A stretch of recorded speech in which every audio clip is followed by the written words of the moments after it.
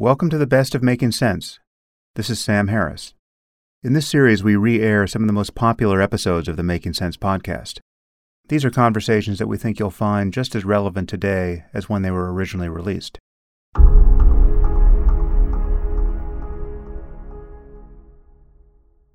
Today I'll be speaking with Max Tegmark. Max is a physicist at MIT. He's a cosmologist in particular.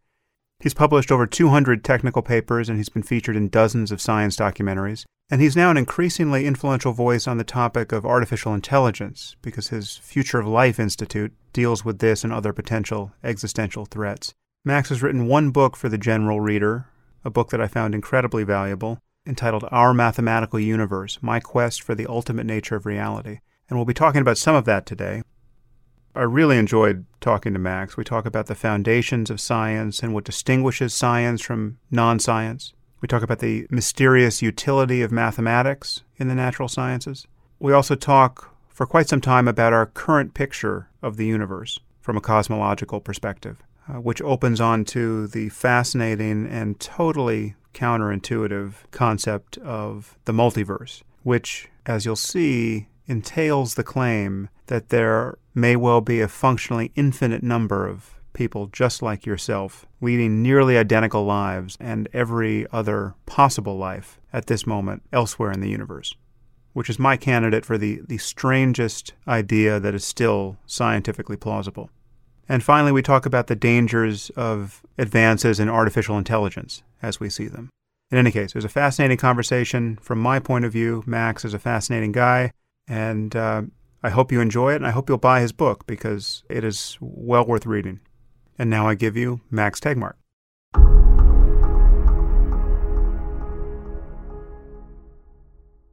How you doing, Max? Thanks for coming on the podcast. Thank you for having me. It's great to be on.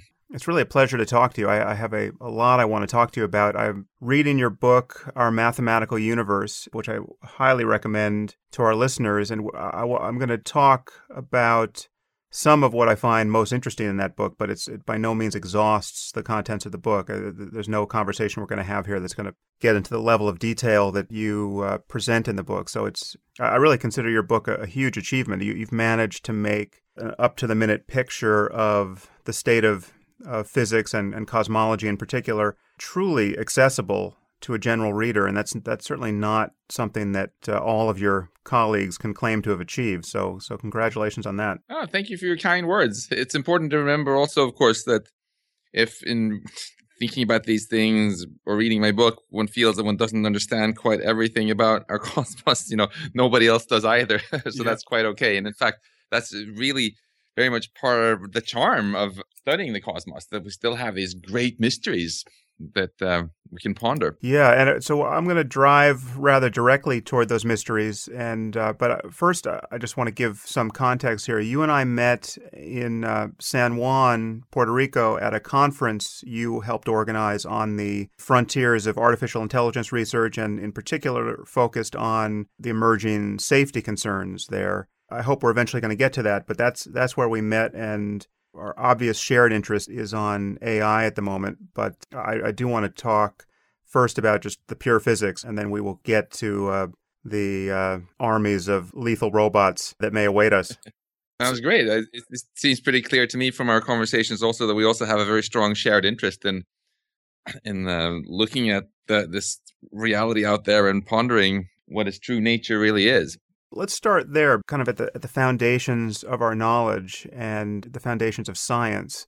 Because, in science, we are making our best effort to arrive at a unified understanding of reality. And I think there are many people in our culture, many in humanities departments, who think that no such understanding is possible. They think there's no view of the world that encompasses subatomic particles and cocktail parties and everything in between. But I think that from the point of view of science, we have to believe that there is. We may use different concepts at different scales, but there shouldn't be radical discontinuities between different scales in our understanding of reality. And I'm assuming that's an intuition you share, but let's just take that as a starting point. Yeah, when someone says that they think reality is just a social construct, or whatnot. Then other people get upset and say, if you think gravity is a social construct, I encourage you to take a step out through my window here on the 6th floor. And if you drill down into what this conflict comes from, it's just that they're using that R word, reality, in very different ways. And as a physicist, the way I use the word reality is I assume that there is something out there independent of me as a human. I assume that the Andromeda Galaxy would continue existing, even if I weren't here, for example. And then we take this very humble approach of saying, okay, there is some stuff that exists out there, our physical reality, let's call it, and let's look at it as closely we can and try to figure out what properties it has. If there's some confusion about something, that's our problem, not reality's problem. There's no doubt in my mind that our universe knows perfectly well what it's doing, and it functions in some way. We physicists have so far failed to figure out what that way is, and we're in this schizophrenic situation where we can't even make quantum mechanics talk to relativity theory properly. But that's the way I see it. Simply a failure so far in our own creativity. And I think it's not only would I guess that there is a reality out there independent of us, but I actually feel it's quite arrogant to say the opposite. Right. Because it sort of presumes that we humans should go center stage. Solipsists say that there is no reality without themselves. Ostriches in the apocryphal story, right, make this assumption that things that they don't see don't exist. But even very respected scientists go down this slippery slope sometimes.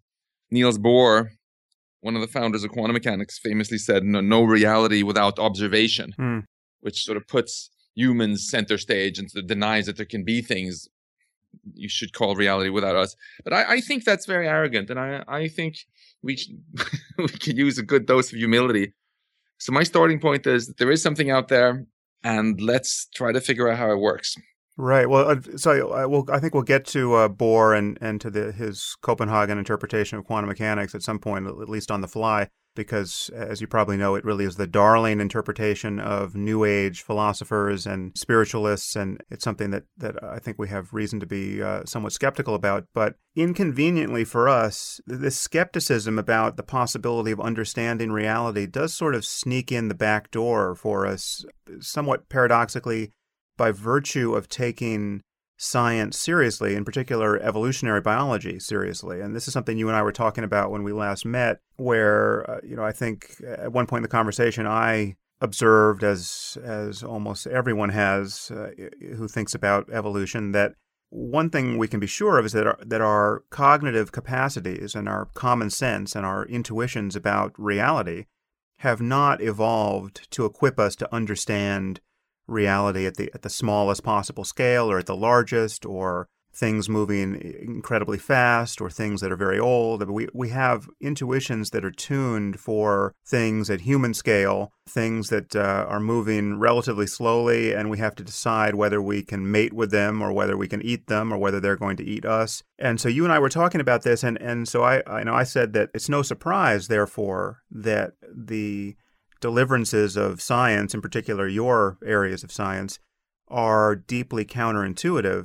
And that's right. You did me one better, though. You said that not only is it not surprising, it would be surprising and, in fact, give you reason to mistrust your theories if they were aligned with common sense. We should expect the punchline at the end of the Book of Nature to be deeply counterintuitive in some sense. And I just want you to expand on that a little bit. Yeah, that's exactly right. I think that's a very clear prediction of Darwin's ideas, if you take them seriously, that whatever the ultimate nature of reality is, it should seem really weird and counterintuitive to us. Because, developing a brain advanced enough to understand new concepts is costly in evolution. And we wouldn't have evolved it and spent a lot of energy increasing our metabolism, etc., if it didn't help in any way. If some cave woman spent too much time pondering what was out there beyond all the stars that she could see, or subatomic particles, she might not have noticed the tiger that snuck up behind her and gone cleaned right out of the gene pool. Moreover, this is not just a natural logical prediction, but it's a testable prediction. Darwin lived a long time ago, right? And we can look what has happened since then when we've used technology to probe things beyond what we could experience with our senses. So the prediction is that whenever we with technology, study physics that was inaccessible to our ancestors, it should seem weird. So let's look at the fact sheet, at the scorecard. We studied what happened when things go much faster than our ancestors, near the speed of light. Time slowed down. Whoa. This is so weird that Einstein never even got the Nobel Prize for it because my Swedish curmudgeonly countrymen on the Nobel Committee thought it was too weird. Right. You look at what happens when things are really, really huge and you get black holes, which were considered so weird. Again, it took a long time until people really started to accept them. And then you look at what happens when you make things really small, so small that our ancestors couldn't see them. And you find that elementary particles can be in several places at once. Extremely counterintuitive to the point that people are still arguing about what it means exactly, even though they all concede the particles really can do this weird stuff. And the list goes on. Whenever you take any parameter out of the range of what our ancestors experienced, really weird things happen. If you have very high energies, for example, like when you smash two particles together near the speed of light at the Large Hadron Collider at CERN, if you collide a proton and an antiproton together and out pops a Higgs boson, that's about as intuitive as if you collide a Volkswagen with an Audi and out comes a cruise ship. And yet this is the way the world works. So I think the verdict is in. Whatever the nature of reality actually is, it's going to seem really weird to us. And if we therefore dismiss physics theories just because they seem counterintuitive, we're almost certainly going to dismiss whatever the correct theory is once someone actually tells us about it. But so I'm wondering, though, whether this slippery slope is, in fact, more slippery than we're admitting here, though, because how do we resist the slide into total epistemological skepticism? So for instance, why trust our mathematical intuitions or the mathematical concepts born of them, or the picture of reality in physics that's arrived at through this kind of bootstrapping of our intuitions into areas that are counterintuitive? Because I understand why we should trust these things pragmatically. If it seems to work, we can build machines that work. We can fly on airplanes. There's a difference between an airplane that flies and one that doesn't. But as a matter of epistemology, why should we trust the picture of reality that math allows us to bring into view if, again, we are just apes who have used the cognitive capacities that have evolved without any constraint that they accord with reality at large? And mathematics is clearly, insofar as we apprehend it, discover it, invent it, an extension of those very humble capacities. Yeah, it's a very good question. And some people tell me sometimes that theories that physicists discuss at conferences, from black holes to parallel universes, sound even crazier than a lot of myths from old time about flame-throwing dragons and whatnot. So shouldn't we dismiss the physics just as we dismiss these myths? To me, there's a huge difference here in that these physics theories, even though they sound crazy, as you yourself said here, they actually make predictions that we can actually test. And that is really the crux of it. So if you take the theory of quantum mechanics seriously, for example, and assume that particles can be in several places at once, then you predict that you should be able to build this thing called a transistor, which you can combine in vast numbers and build this thing called a cell phone, and it actually works. It's, good luck building some useful technology using the fire dragon hypothesis or whatever. This is very linked, I think, to where we should draw the borderline between what's science and what's not science. Some people think that the line should go between that which seems intuitive and not crazy and that which feels too crazy. And I'm arguing against that because black holes seemed very crazy at the time, and now we found loads of them in the sky. To me, instead, really the line in the sand that divides science from what's not science is, the way I think about it is, what makes me a scientist is that I would much rather have questions I can't answer than have answers I can't question.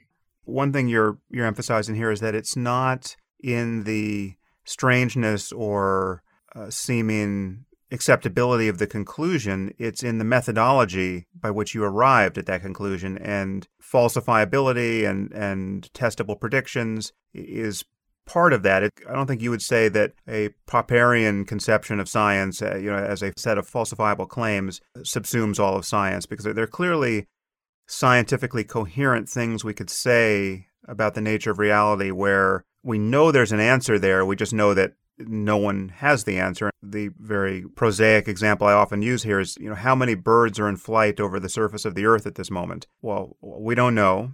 We know we're never going to know because it's just changed before I can get to the end of the sentence.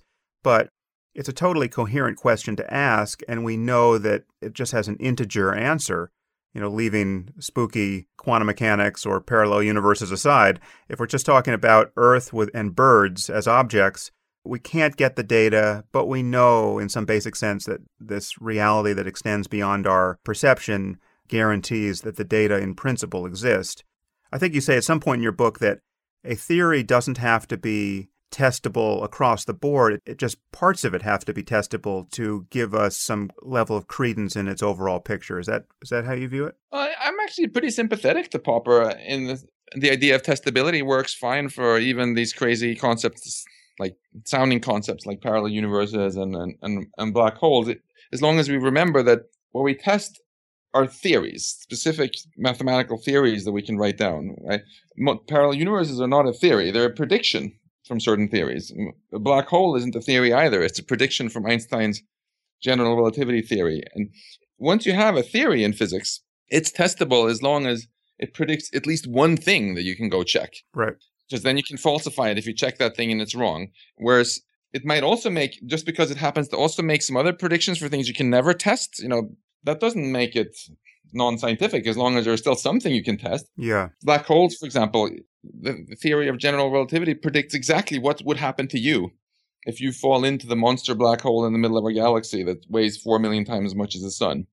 It predicts exactly when you're going to get spaghettified and how, and so on. Except you can never actually do that experiment and then write an article about it in Physics Review Letters because you're inside the event horizon and the information can't come out. But nonetheless, that's a testable theory because general relativity also predicts loads of other things, such as how your GPS works, which we can test with great precision. And when the theory passes a lot of tests for things that we can make, and we start to take the theory seriously, then I feel we have to be honest and also take seriously the other predictions from the theory, whether we like them or not. We can't just cherry pick and say, hey, I love what the general relativity theory does for GPS and the bending of light and the perihelion, the weird orbit of Mercury and stuff, but I don't really like the black holes, so I'm going to opt out of that prediction. That you cannot do the way that you just say I want coffee and opt out of the caffeine and buy decaf. In physics, once you buy the theory, you need to have to buy the whole product. And if you don't like any of the predictions, well, then you have to try to come up with a different mathematical theory, which doesn't have that prediction, but still explains everything else. And that's often very hard.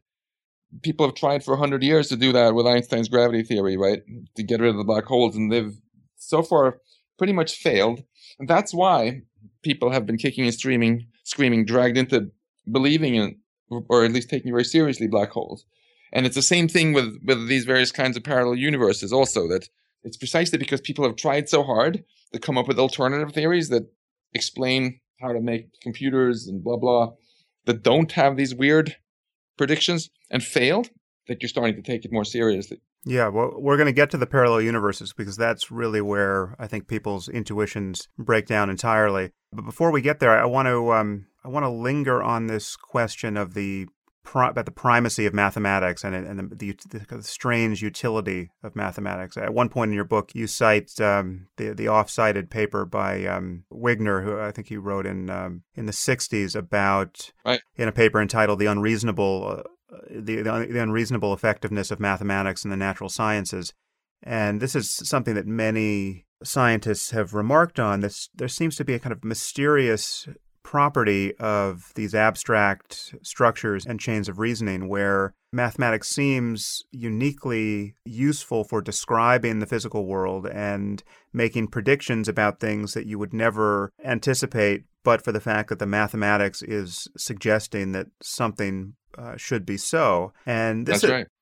This has lured many scientists into essentially mysticism, or at the very least philosophical Platonism, and sometimes even religion, positing mathematical structure that exists or even, pure mathematical concepts like numbers that exist in some almost Platonic state beyond the human mind. And I'm wondering if you share some of that mathematical idealism, and I just wanted to get your reaction to an idea that I believe I got from a cognitive scientist who lived I think he died in the 40s, maybe the 50s, Kenneth Craik, who published a book in 1943 where I think just in passing, this anticipates Wigner by about 20 years, but in passing, he tried to resolve this mystery about the utility of mathematics, and he simply speculated that there must be some isomorphism between brain processes that represent the physical world and processes in the world that are represented, and that this might account for the utility of mathematical concepts. I think he more or less asked, is it really so surprising that certain patterns of brain activity that are in fact what mathematical concepts are at the level of the human brain can be mapped onto the world, that there's some kind of sameness of structure or homology there. Does that go any direction toward resolving this mystery for you, or do you think it exceeds that? Yeah, that's an interesting argument, the argument that our brain adapts to the world and therefore has a world model inside of the brain. Our brain is just clearly part of the world. And so there are processes in the world, and there are processes in the world that have by virtue of what brains are, have a sameness of fit and kind of a mapping. So I agree with the first part of the argument and disagree with the second part. I agree that it's natural that there will be things in the brain that are very similar to what's happening in the world, precisely because the brain has evolved to have a good world model. But I disagree that this fully answers the whole question, because the claim that he made there that you mentioned, that brain processes of certain kinds is effectively what mathematics is, that's something that most mathematicians I know would violently disagree with, that math has something to do with brain processes at all. They think of math rather as structures which have nothing to do with the brain. Hold on, let's just pull the brakes there, though, because clearly your experience of doing math, your grasp of mathematical concepts or not, the moment something makes sense or you persist in your confusion, your memory of the multiplication table, your ability to do basic algebra and everything on up, all of that is, in every instance of its being realized, as a state of your brain. Or you're not disputing that. Of course, right? Absolutely. I'm just quibbling about how what mathematics is. What's your definition of mathematics? And I think it's interesting to take a step back and ask, what do mathematicians today generally define math as? Because if you go ask people on the street, like my mom, for example, they will often view math as just a bag of tricks for manipulating numbers, or maybe as a sadistic form of torture invented by school teachers to ruin our self-confidence. Whereas mathematicians, instead, they talk about mathematical structures and studying their properties. I have a colleague here at MIT, for example, who has spent 10 years of his life studying this mathematical structure called E8. Never mind what it is exactly, but he has a poster of it. He's on the wall of his office, David Vaughan. And if I went and suggested to him that thing on his wall is just something he made up somehow, that he invented, he would be very offended. He feels he discovered it, that it was out there, and he discovered that it was out there and mapped out its properties in exactly the same way that we discovered the planet Neptune rather than invented the planet Neptune, and then went out to study its properties. Similarly, if you look at something more familiar than E8, you just look at the counting numbers, 1, 2, 3, 4, 5, etc. The fact that 2 plus 2 is 4 and 4 plus 2 is 6. Most mathematicians would argue that this structure, this mathematical structure that we call the numbers, is not the structure that we invented properties of, but rather that we discovered the properties of. In different cultures, this has been discovered multiple times independently. In each culture, people invented rather than discovered a different language for describing it. In English, you say 1, 2, 3, 4, 5. In Swedish, the language I grew up with, you say 1, 2, 3, 4, 5. But you can, if you use the Swedish English dictionary and translate between the two, you see that these are two equivalent descriptions of exactly the same structure. And similarly, we invent symbols. What symbol you use to write the number 2 and 3 is actually different in the US versus in India today or in the Roman Empire, right? But again, once you have your dictionaries there, you see that there's still only one structure that we discover, and then we invent languages. Yeah. Right. To just drive this home with one better example, Plato, right? He was really fascinated about these very regular geometric shapes that now bear his name, Platonic solids.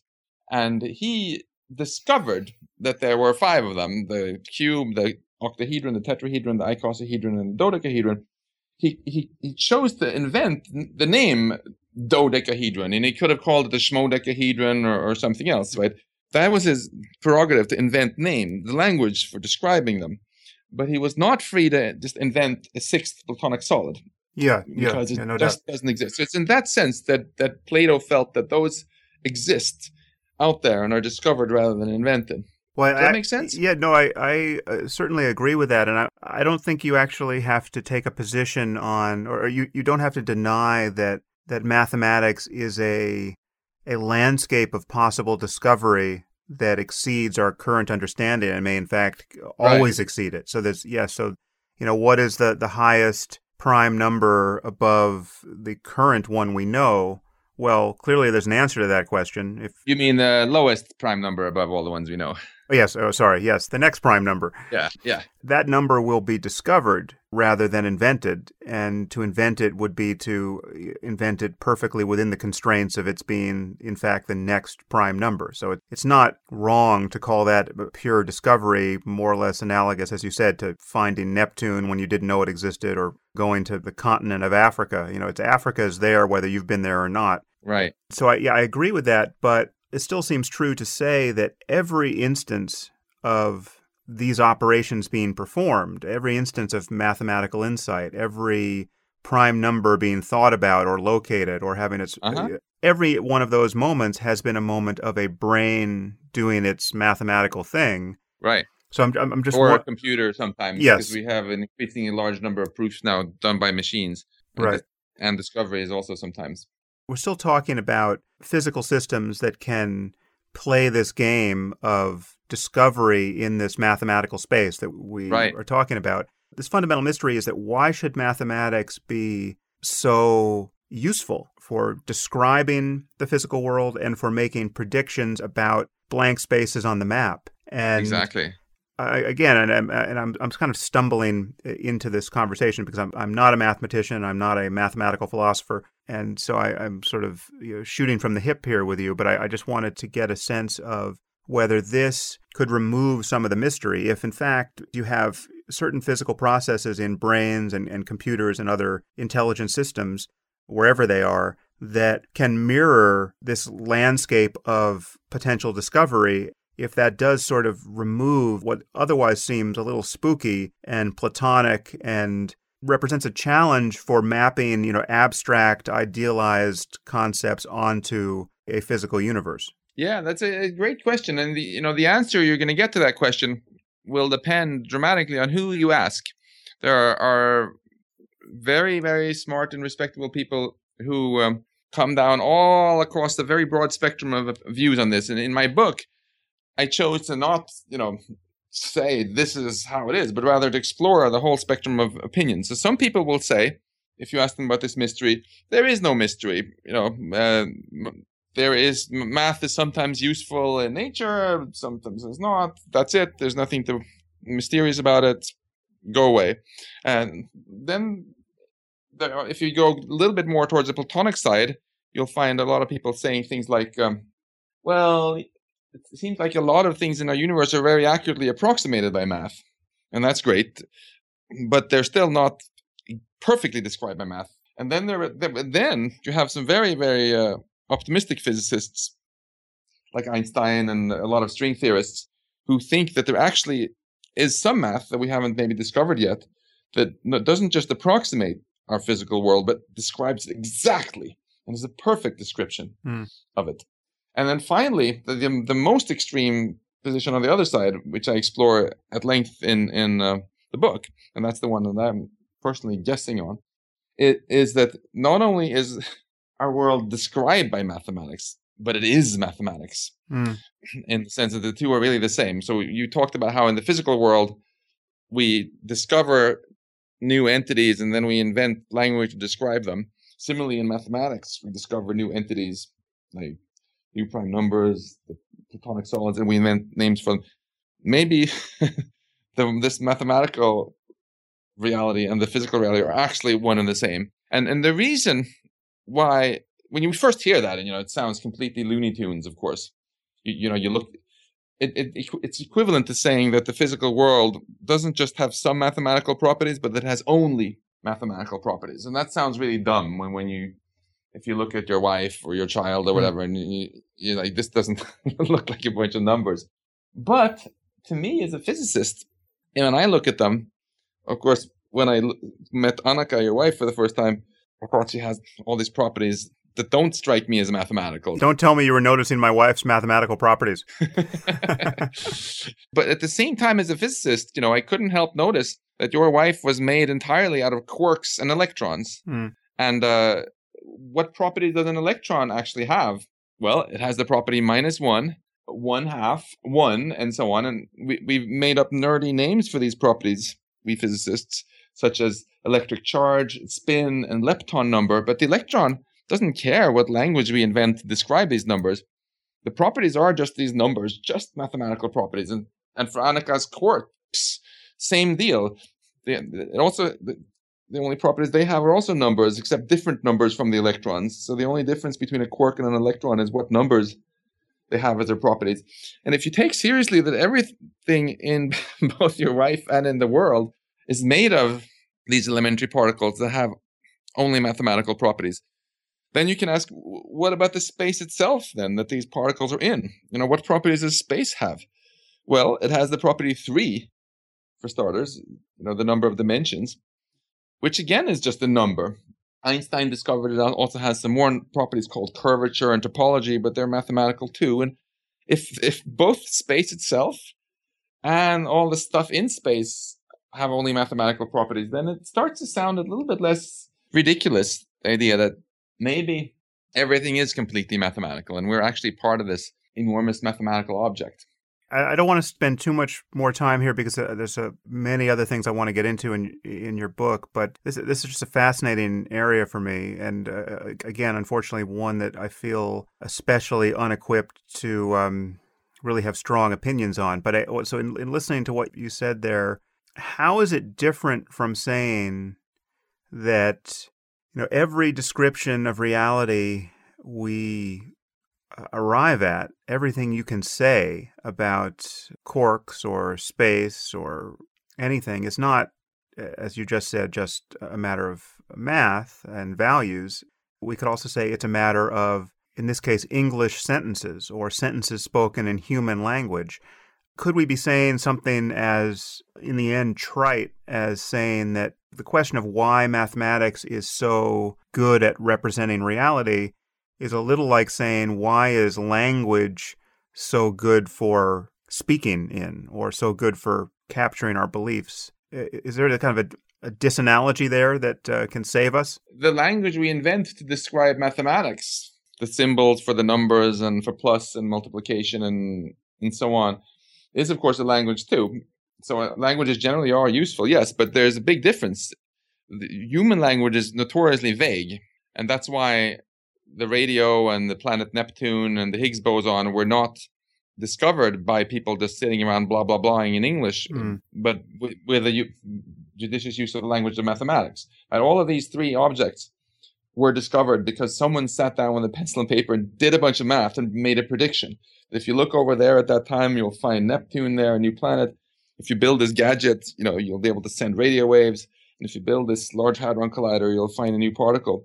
There's real power in there. And I think that before we leave this math topic, I just want to end on an emotional note that some people don't like this idea because they think it sounds counterintuitive.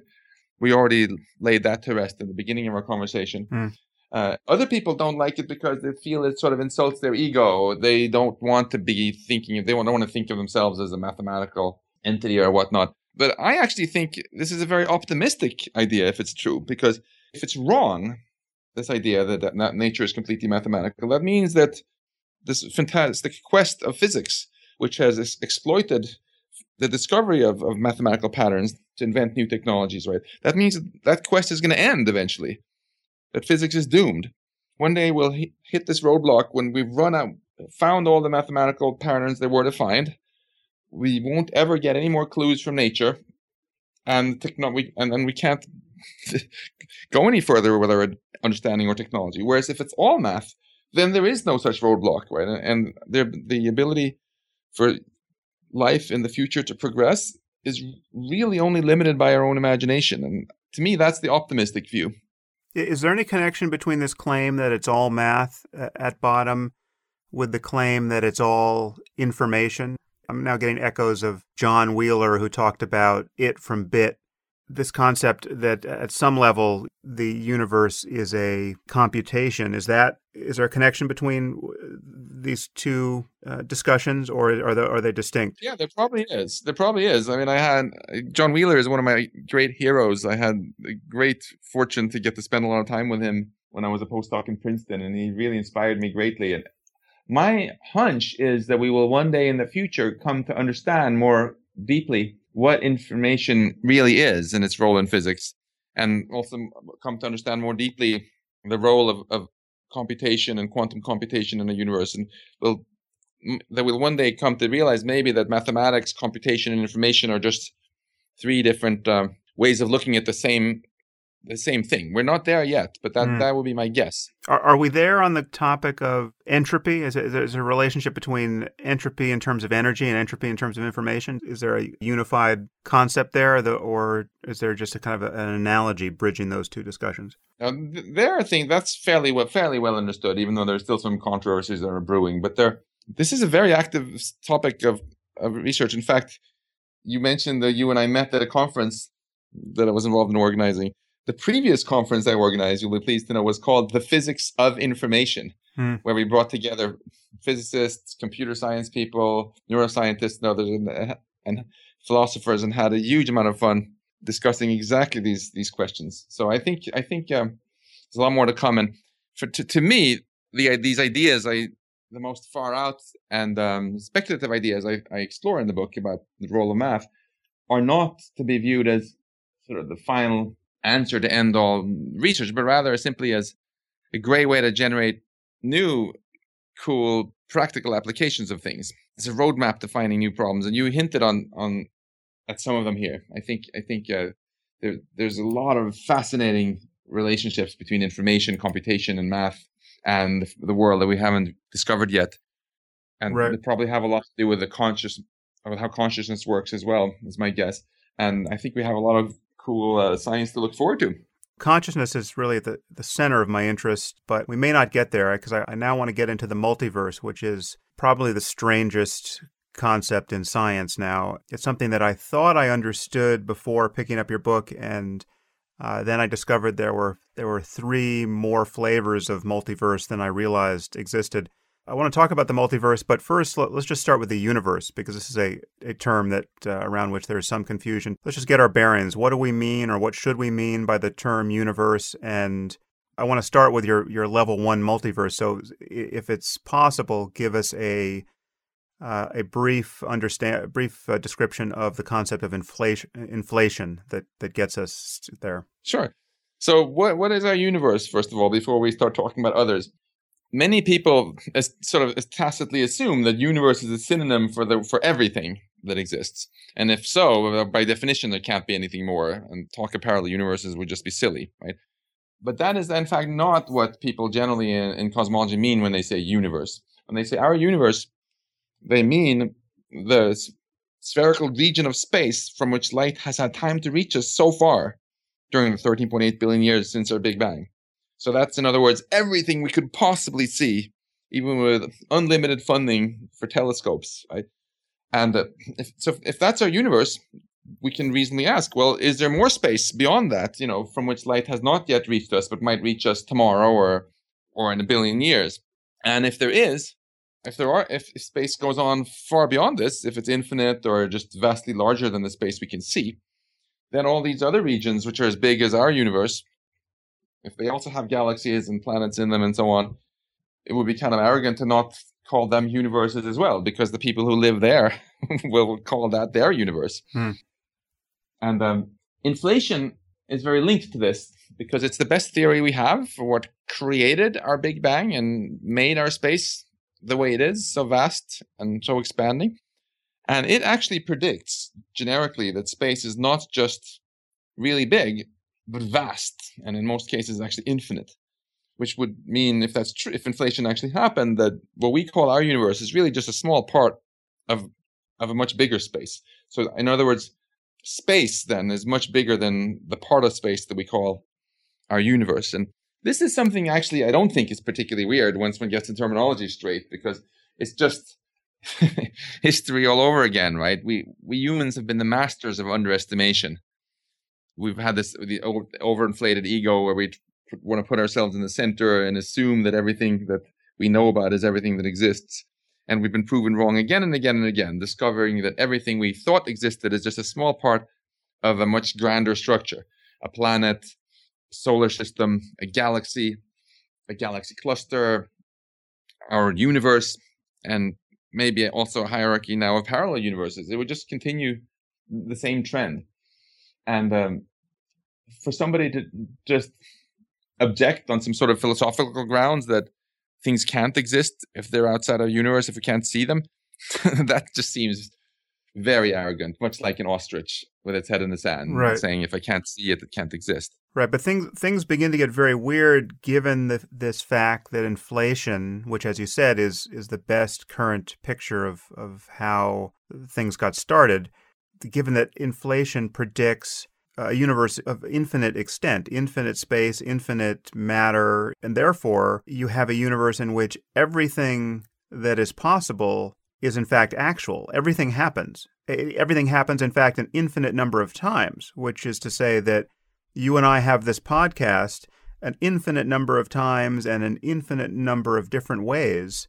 You know, in one version, you know, in some universe or some part of, now we're still talking about the level 1 multiverse here. So we're just talking about, you know, if you could travel far enough, fast enough away, you'd arrive on some planet disconcertingly like Earth, where you and I are having a virtually identical podcast, but for a single change in term, or, you know, I just decide to shave off my eyebrows in the middle of this conversation. Exactly. Or I switch to talking French. This is, well, stop me there. Is that in fact what you think a majority of cosmologists believe? So this is a great question. First, it's a great illustration of one of the cool things in science, where you start with some pretty innocent assumptions, namely here that space just goes on forever, like most of us thought as kids, and moreover that things started out a little bit randomly everywhere, and you get this totally shocking conclusion. If when I go ask my colleagues, I would say the vast majority of them would put their money on that some form of inflation happened, and that our space is actually much bigger than our universe. Whether it's actually infinite or just really huge starts getting a little bit more controversial, and we would love to we also don't know for sure, of course, whether inflation actually happened. But this is sort of the simplest version of the theory, where space simply goes on forever. It's an infinite space, much like Euclid's space, or the one we thought about as kids. And in the book, I call this the level 1 multiverse, but you can just use the synonym space for it.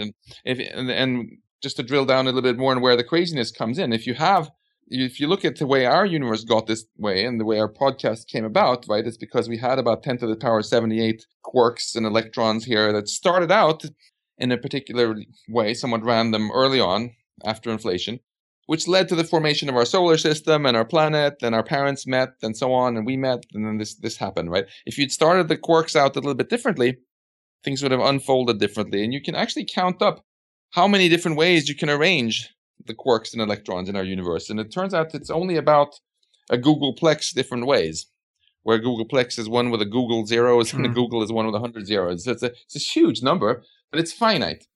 So if you have an infinite number of other regions equally big, and you roll the dice again in all of them, then as you can calculate that if you go about a Googleplex meters away, you will indeed end up with just what you described, a universe that's extremely similar to this one, except that 1 minute ago you all of a sudden decided to start speaking Hungarian instead, and it's a very mind-boggling idea.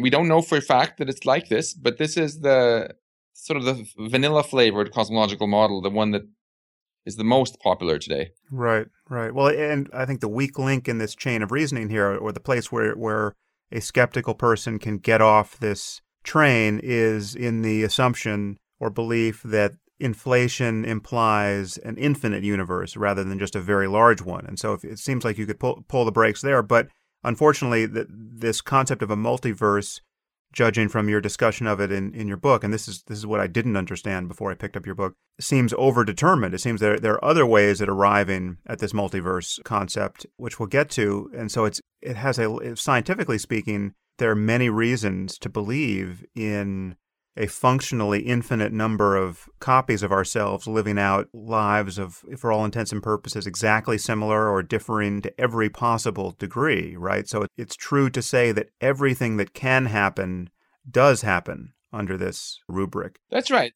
So just to distinguish between what we know and what we don't know for sure, the part that we don't know for sure is that space is infinite, or that there's an infinite number of anything. And for people who feel really bothered by these implications and want to get rid of the infinity, in fact, I have a whole section in the book where I attack infinity and list all the ways in which you can get rid of the infinity. So there's a lot of interesting opportunities there, and we're going to know more, I think, in the next 5 or 10 years. However, what I think seems pretty much inescapable at this point is that the full reality is at least much larger than what we can see. There's just no way that space ends exactly at the edge of our universe. In fact, if you had made that claim, 1 minute ago, I could falsify it now by looking with a telescope, because I can see light that's traveled from 1 minute farther away. And that's pretty far. That's a sixth of the way to the sun, an eighth of the way to the sun already, right? And so we should probably get used to the idea that we live in a much grander reality than we thought we did. And I think that's a good thing. Yeah. Oh, yeah. No, so I don't think people's intuitions recoil at the very, very large, or even I think people are prepared to embrace the infinite and the eternal in some sense, even though we could debate whether thinking about a beginning is actually more understandable than thinking about an eternal universe, given how squirrely the beginning begins to look. But I think what really will blow the mind of anyone who thinks about it long enough and seems very difficult to accept is this idea at the level 1 multiverse, what is implied by just the sheer concept of infinity, that everything that is possible is in fact actual. On some level, everything is true. And let's just spell out why this should be disturbing and why this may in fact be, at least at first glance, a real embarrassment to science, because science prides itself on being parsimonious. And right. This is not only seemingly this is not only unparsimonious, this is the least parsimonious idea imaginable. I disagree, actually. Well, I want to get there, but I don't want to leave our listeners confused here. So, I mean, some might not even know what I mean by parsimonious, because parsimonious in common parlance just means stingy or, not wasteful. And in science, we talk about a theory or the very style of thinking that is scientific as being parsimonious in not being theoretically wasteful. And there's this concept of Occam's razor, which many people have heard of, which admonishes us not to multiply quantities without reason. And so, if the concept of gravity can explain why it's difficult to lift heavy or massive objects, then just use gravity and don't posit the existence of, invisible elves that are also holding down the rocks. Exactly. And so that's why we're biased toward simple explanations over what seem like needlessly complex ones. Exactly. And so this, on its face, seems incredibly unparsimonious, because, again, we're saying that essentially everything that's possible is true.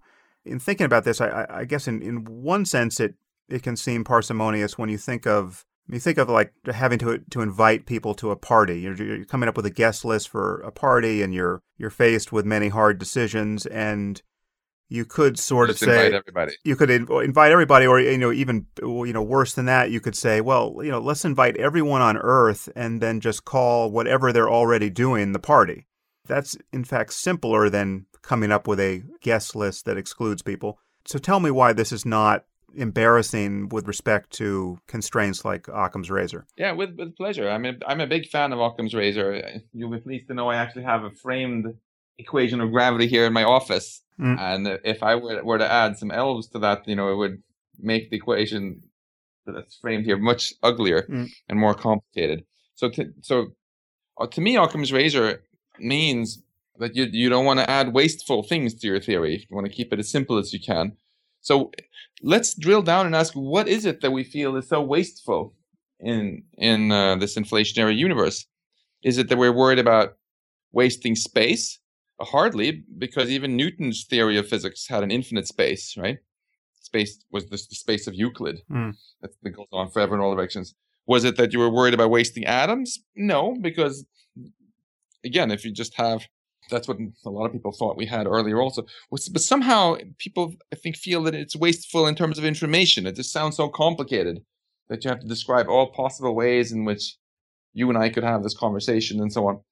However, in physics, right, what we really, really value the simplicity of is not the solutions to the equations, but the equations themselves. The fact that we can just on one blackboard write down equations that can describe everything around us in the world. That's the parsimony.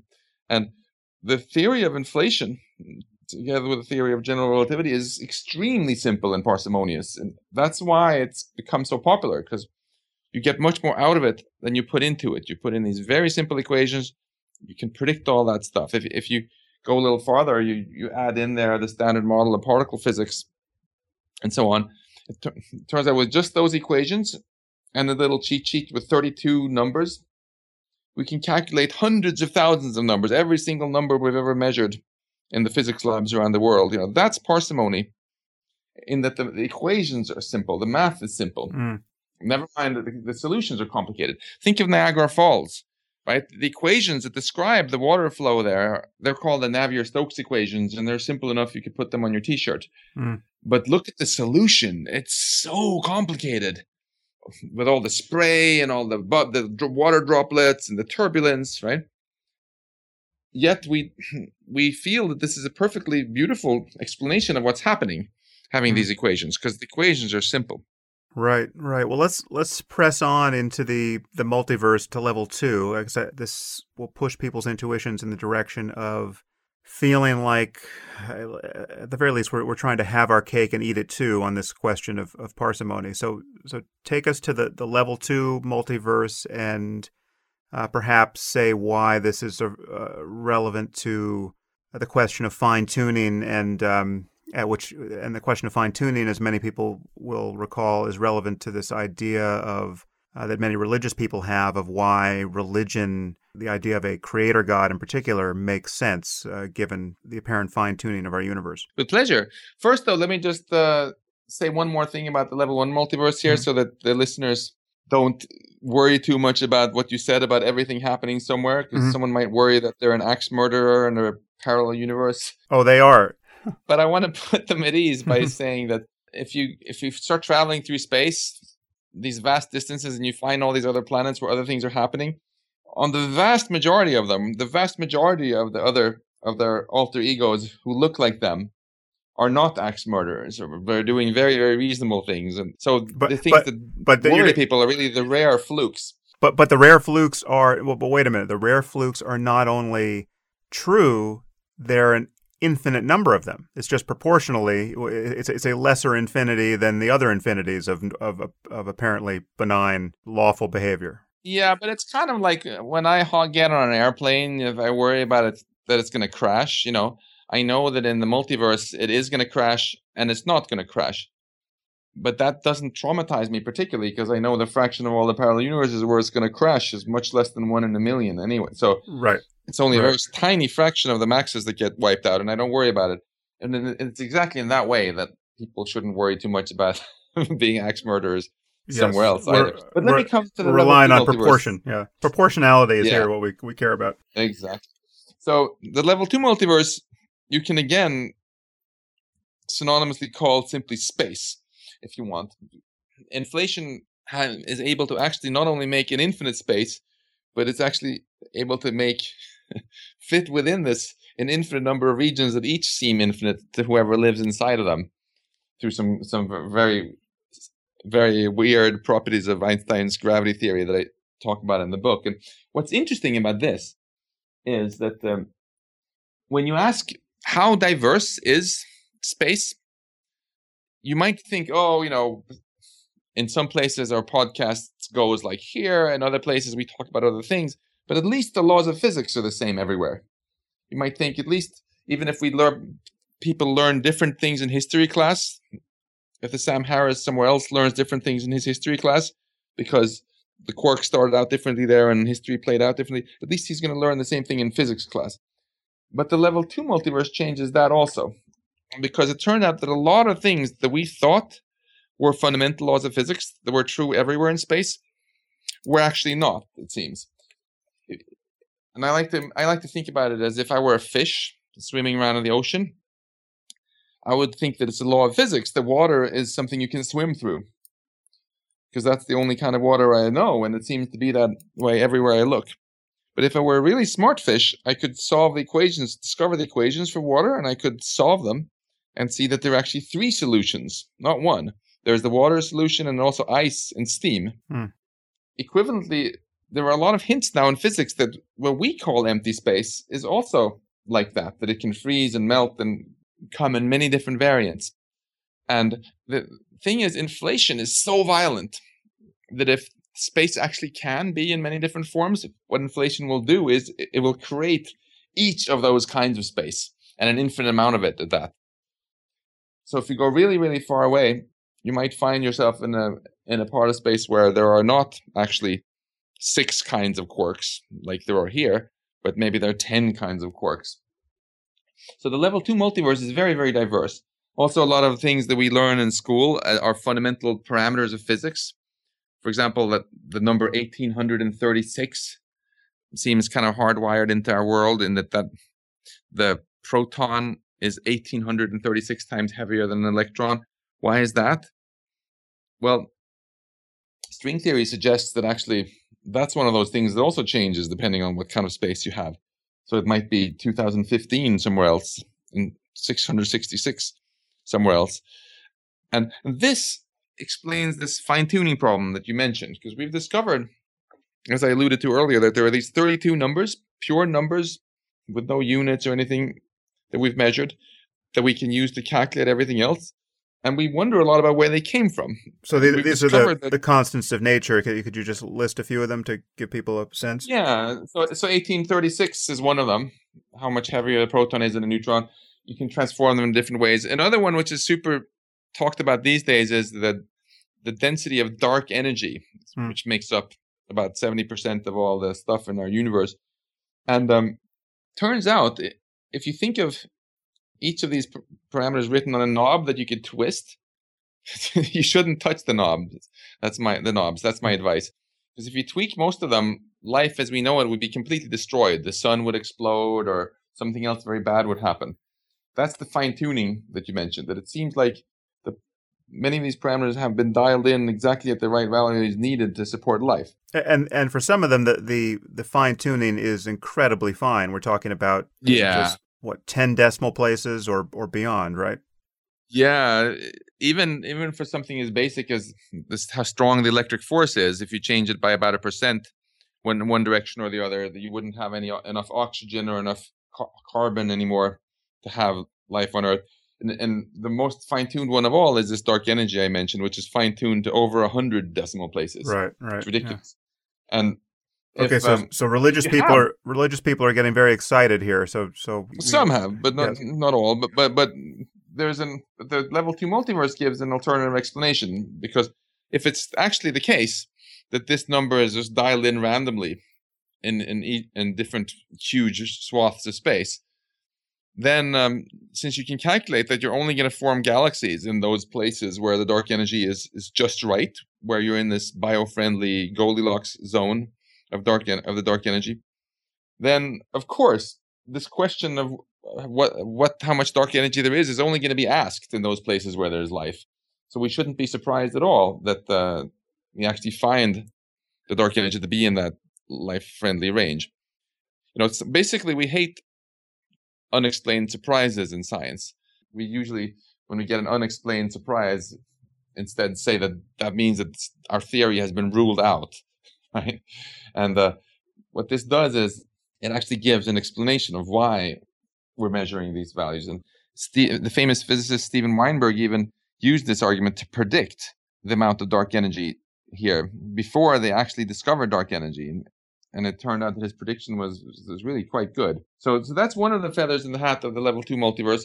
We don't know, of course, yet whether it exists, but it's kind of hard to get rid of. Even if string theory turns out to be wrong, the competitor loop quantum gravity also seems to have multiple solutions for space.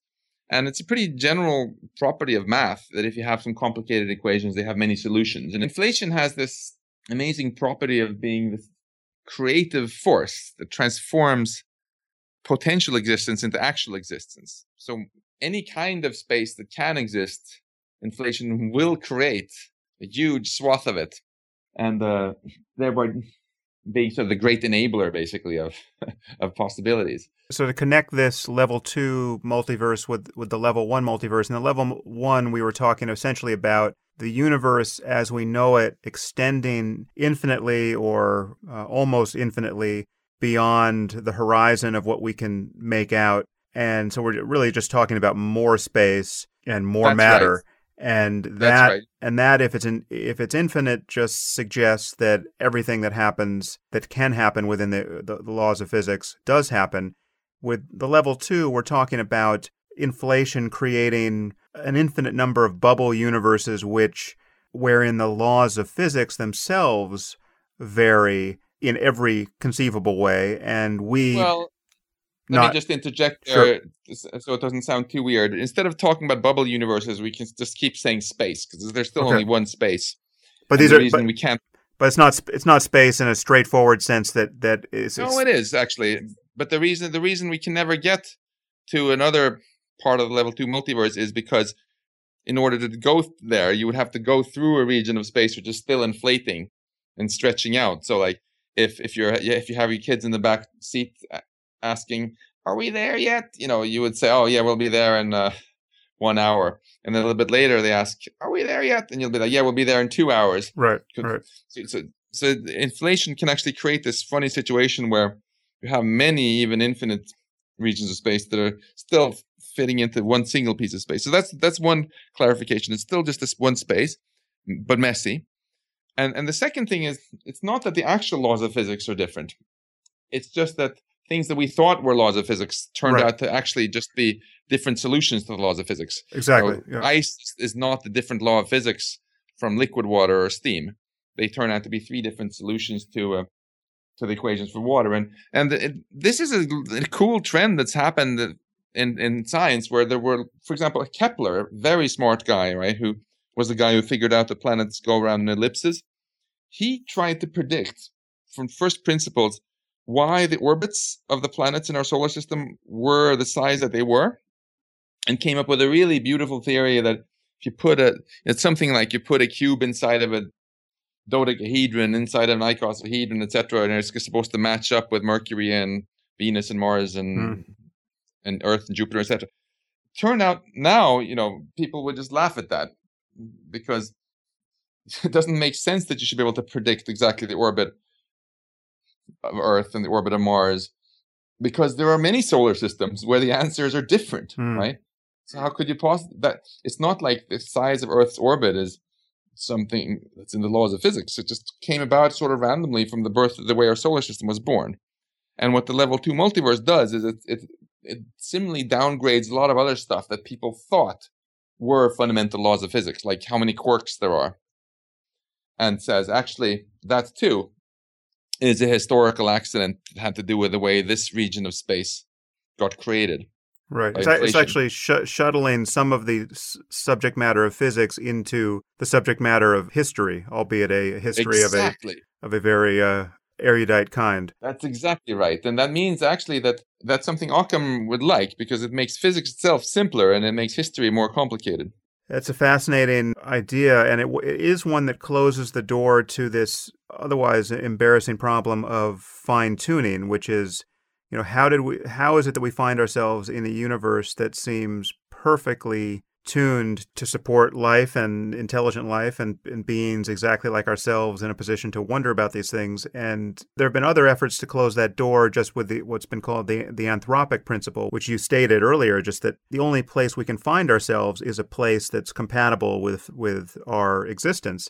And so that shouldn't be surprising. And yet it has seemed surprising that essentially that we should exist at all, that the universe could have been an infinite number of ways and it just happened to be this way. Well, according to the level 2 multiverse, the universe is essentially an infinite number of ways, and there are an infinite number of universes that are not compatible with life. It's it's a Darwinian principle of universe emergence, that the only places you can find yourself are the places you can find yourself, and every place that is possible in some sense exists. Yeah, I don't like the use of the term anthropic principle for these sort of things, because the word principle makes it sound like it's somehow optional. I mean, it's just correct use of logic, which of course is not optional. It's like, why are you really, really surprised that out of all the 8 planets in our solar system, we're living on Earth rather than Venus, where it's 900 Fahrenheit right now, or on Jupiter, where there's no surface to stand on?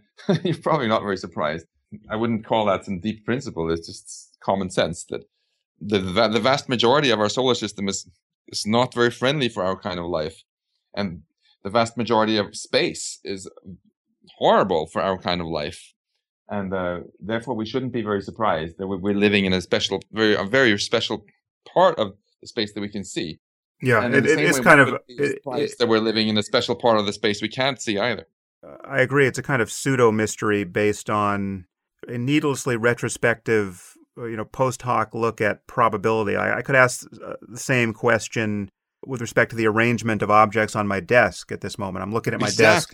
There's objects, they're strewn everywhere. I have a very messy desk.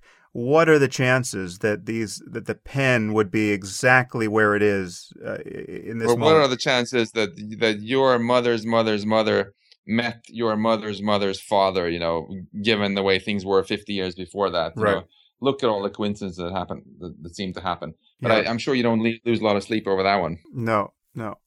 So one way of closing the door to this mystery of fine-tuning, which doesn't entail yet another multiverse, so a level 2 multiverse, is this idea that we could be in a simulation. I don't know if this argument originates with your friend Nick Bostrom, or if other people have. I know other people have arrived at this independently, but yeah, the argument is older. But Nick Bostrom made a very detailed argument for why he thinks it's actually likely that we live in a simulation. Right. So I guess we can open the door to that too. So his argument in brief is that if you imagine ourselves in the distant future, or beings like ourselves that make vast gains in their ability to produce computers, and it stands to reason that they will simulate universes and beings very much like ourselves on those computers, assuming that such a thing is possible, and there's really no reason to think it isn't. And then by just dint of numbers, you would expect simulations to vastly outnumber real universes, and therefore you would expect that you should be in a simulation rather than in a real universe. That argument sort of stands on its own, unrelated to this issue of fine-tuning or the multiverse. But if taken seriously, the prospect of being in a simulation, it does answer this fine-tuning argument as well, correct? So it's a fascinating question. I give a detailed argument in the book for why I think we're not living in a simulation. I won't get into now in the interest of time, but just to get a sense for what might be fishy here, just suppose you buy the simulation argument, okay? And you say, okay, we are living in a simulation. This is not the actual reality. There's some sort of basement reality where the computers they're simulating us with different laws of physics. And then, suppose you buy that. Then you can make the argument again, right? That you should be a simulation within the simulation for exactly the same reasons. And then you can repeat the argument ad absurdum and then decide that you're a simulation within a simulation within a simulation almost forever. So something seems fishy there. And as I explain in more detail in the book, the fundamental flaw in the argument, I feel, is that if we are in a simulation, then there's no reason to believe that the laws of physics that the simulating computers are obeying have anything to do with the laws of physics that we think see around us in this world, because this isn't the real reality where the simulation is happening anyway. And the simulation arguments kind of conflates these two. Finally, though, in case you're still worried about living in a simulation, I'll just give you some advice. Live a really interesting life and do interesting things so that whoever is running it doesn't get bored and shut you down. Right. Well, my concern about the simulation is, given my record of being critical of religion, is that, if the Mormons are running this simulation at some point in the future, I could be living in a universe where Mormonism is precisely true, in a simulation where Mormonism is precisely true, or any other religious conception of reality. So see you in hell, Max. No, that's your vision of purgatory, is it? So, well, this might be a good bridge, and now I'm mindful of your time here, so we're not doing anything like justice to the contents of your book. We're going to skip over the other ways in which you can arrive at a conception of a multiverse, in particular the quantum mechanical issues addressed by Hugh Everett, and all of that is fascinating, and it's just another route into infinite copies of ourselves, having infinite versions of this podcast, and no doubt in some of those podcasts we treat these topics at much greater length. But I think this is a good bridge to AI, which is where you and I met at the conference that you organized through your institute. One question I have for you is, I came away from that conference, I came into that conference really as an utter novice on this topic. I had just more or less ignored AI, having accepted the rumors that there more or less no progress had been made, all the promises had been overblown, and there was not much to worry about, and it was kind of just a dead end scientifically. And then I heard, our mutual friend Elon Musk and other people like Stephen Hawking worrying out loud about the prospect of AI, and very much in the near term. Whether it's 5 years or 50 years, we're talking about in a time frame that any rational person, certainly any rational person who has kids, could worry about, could make huge gains, which could well destroy us if we don't anticipate the ways in which machines more intelligent than ourselves could fail to converge with our interests and could fail to be ultimately controllable by us. I've mentioned this on the podcast a few times, and I've recommended Nick Bostrom's book on this topic, Superintelligence, which is really a great summary of the problem.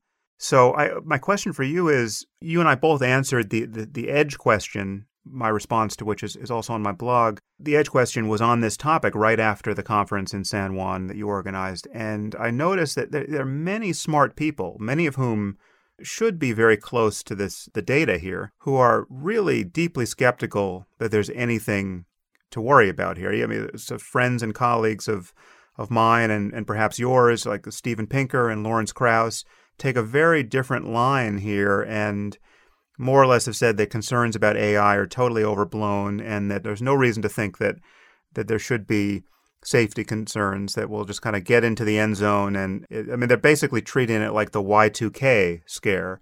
And I'm just wondering what you think about that and what accounts for that. So this is fascinating. I've noticed this too. This is a question more than any other where I think a lot where, first of all, they're so unfamiliar questions that a lot of very smart people actually get confused about them. And also, it's also interesting to be clear on the fact that people who say don't worry very often disagree with one another. So you have, for example, one camp who say, let's not worry because we're never going to get machines smarter than people. Or at least not for hundreds of years. And this camp includes a lot of famous business people and a lot of great people in the AI field also. You had Andrew Ng, for example, saying recently that worrying about AI becoming smarter than people and causing problems is like worrying about overpopulation on Mars, right? He's a good ambassador for that camp. And you have to respect that. It might very well be that we will not get anything like human-level AI for hundreds of years. Then you have another group of very smart people who say, don't worry, for sort of the opposite reason. They say, let's not we are convinced that we are going to get human-level AI, probably in our lifetime with good odds, but it's going to be fine. I call these the digital utopians. And there's a fine tradition in this also. You have a lot of beautiful books by people like Hans Moravec, Ray Kurzweil, and also a lot of leading people in the AI field fall into that camp. They think that AI is going to succeed. That's why they're working on it so hard right now. And they're convinced that it's not going to go wrong. So for starters, I would love to have a debate between these two groups of people that who both don't worry about why they differ so much in their timelines. My own attitude about this is, I agree, we certainly don't know for sure that we're going to get human level AI, or that if we do, it's going to be a great problem. But we also don't know for sure that it's not going to happen. And as long as we are not sure that it's not going to be a disaster in our lifetime, it's good strategy to pay some attention to it now. Just like even if you're figuring your house is probably not going to burn down, it's still good to have a fire extinguisher and not leave the candles burning when you go to bed. Take some precautions, right? That was very much the spirit of this conference. Look at concrete things we can do now to increase the chances of things going well. And finally, I think we have to stress that as opposed to other things you could worry about, like nuclear war or some new horrible virus or whatever, this question of AI is not just something negative. It's also something which has a huge potential upside.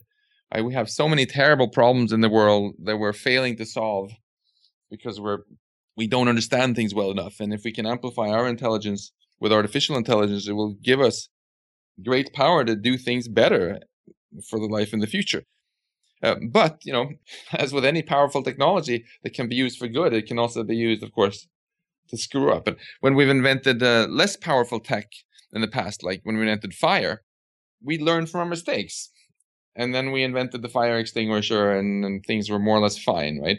But with more powerful tech like nuclear weapons, synthetic biology, future super advanced AI, we don't want to learn from our mistakes. We really want to get it right the first time. Yeah. Because that might be the only time we have.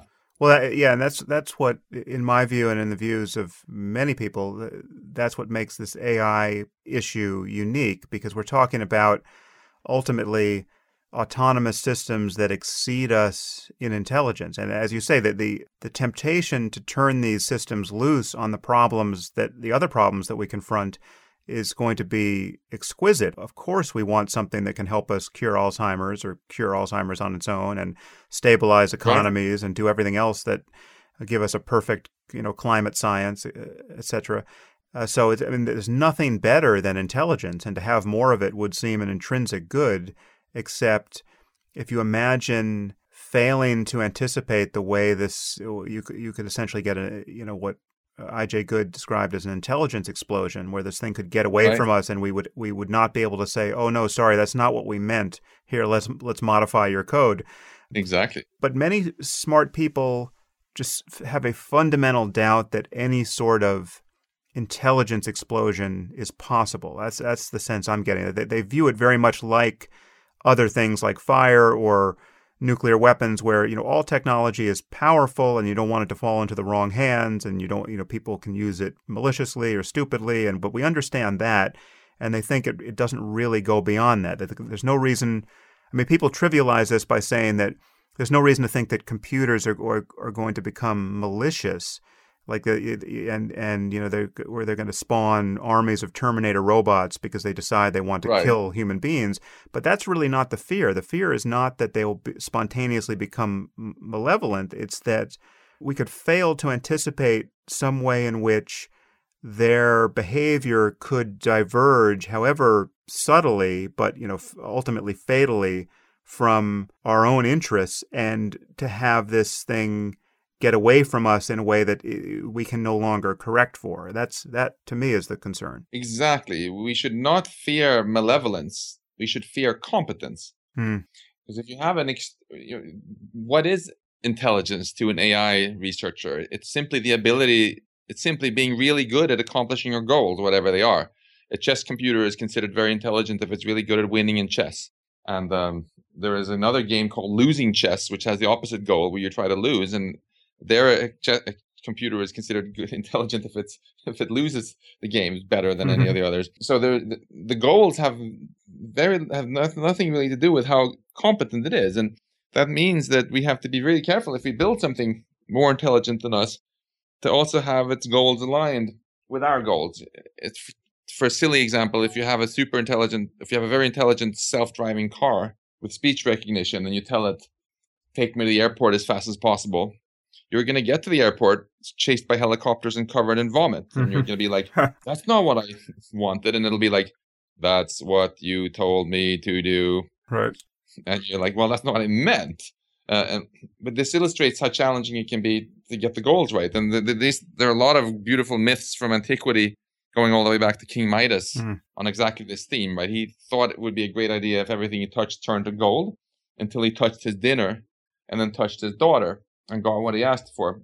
And competence, if you think about why we have done more damage to other species than any other species has on Earth, it's not because we're evil, it's because we're so competent, right?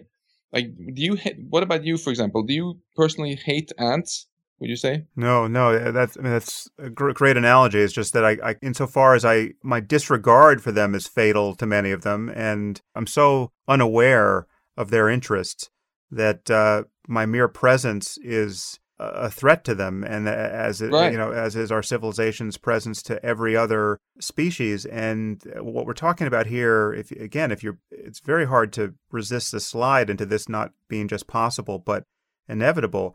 The moment you admit that intelligence and sentience ultimately is just a matter of what some appropriate computational system does, and you admit that we'll keep making progress building such systems indefinitely unless we destroy ourselves some other way, well, then at some point we're going to realize in silicon or some other material systems that exceed us in every way and may ultimately have a level of experience and insight and form instrumental goals. That's right. Which are no more cognizant of our own than we are of those of ants. If we learned that ants had invented us, that would still not put us in touch with their needs or concerns. That's right. And for an example about that, you actually know that in a certain sense, your genes have invented you, right? They built your brain so that you could make copies of your genes. That's why you like to eat, so you don't starve to death. And that's why we humans fall in love and do other things to make copies of our genes, right? But even though we know that,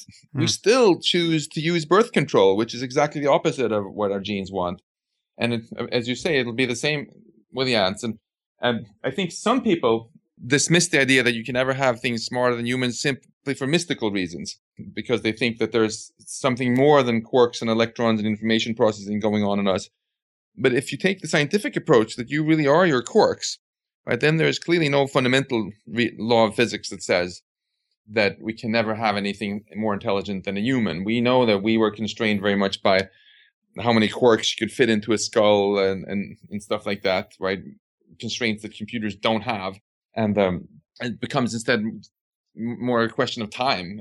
And as you said, there's such relentless pressure to make smarter things because it's profitable and interesting and useful, that I think the question isn't if it's going to happen, but when. And finally, just to come back to those ants again, to just drive home the point that it's really competence rather than malevolence that we should fear.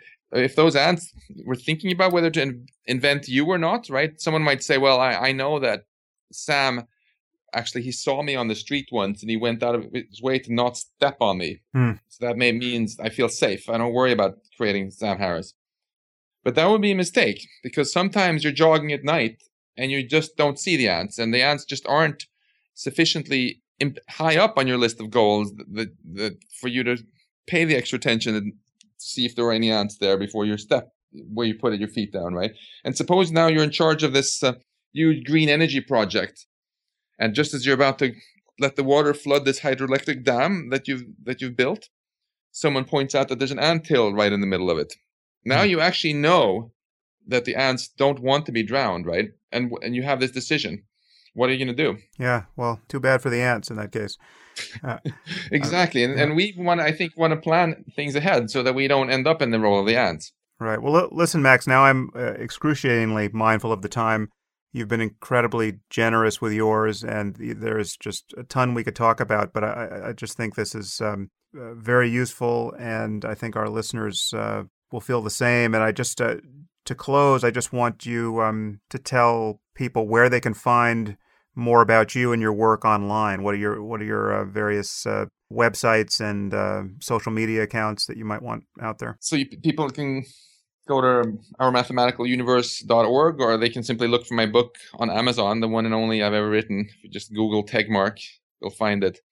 And this book basically summarizes what I feel I've learned so far during my life as a scientist. And it's written for intelligent, curious people who have not spent their career studying physics or other science. And I've tried very hard in writing the book, not only to talk about the cool things we've learned, but also about the joy of doing science, the process of it. That's why the book is subtitled My Quest for the Ultimate Nature of Reality. So if you, the listener, choose to read this book, then it won't just be my quest, but our quest. Yeah, and I highly recommend that you do, and I'll put a link to the book and to your relevant websites on the blog post where I embed this podcast. So listen, Max, thanks again. It's really been a pleasure talking to you. Thank you, Sam. It's been an honor and a pleasure. Thanks.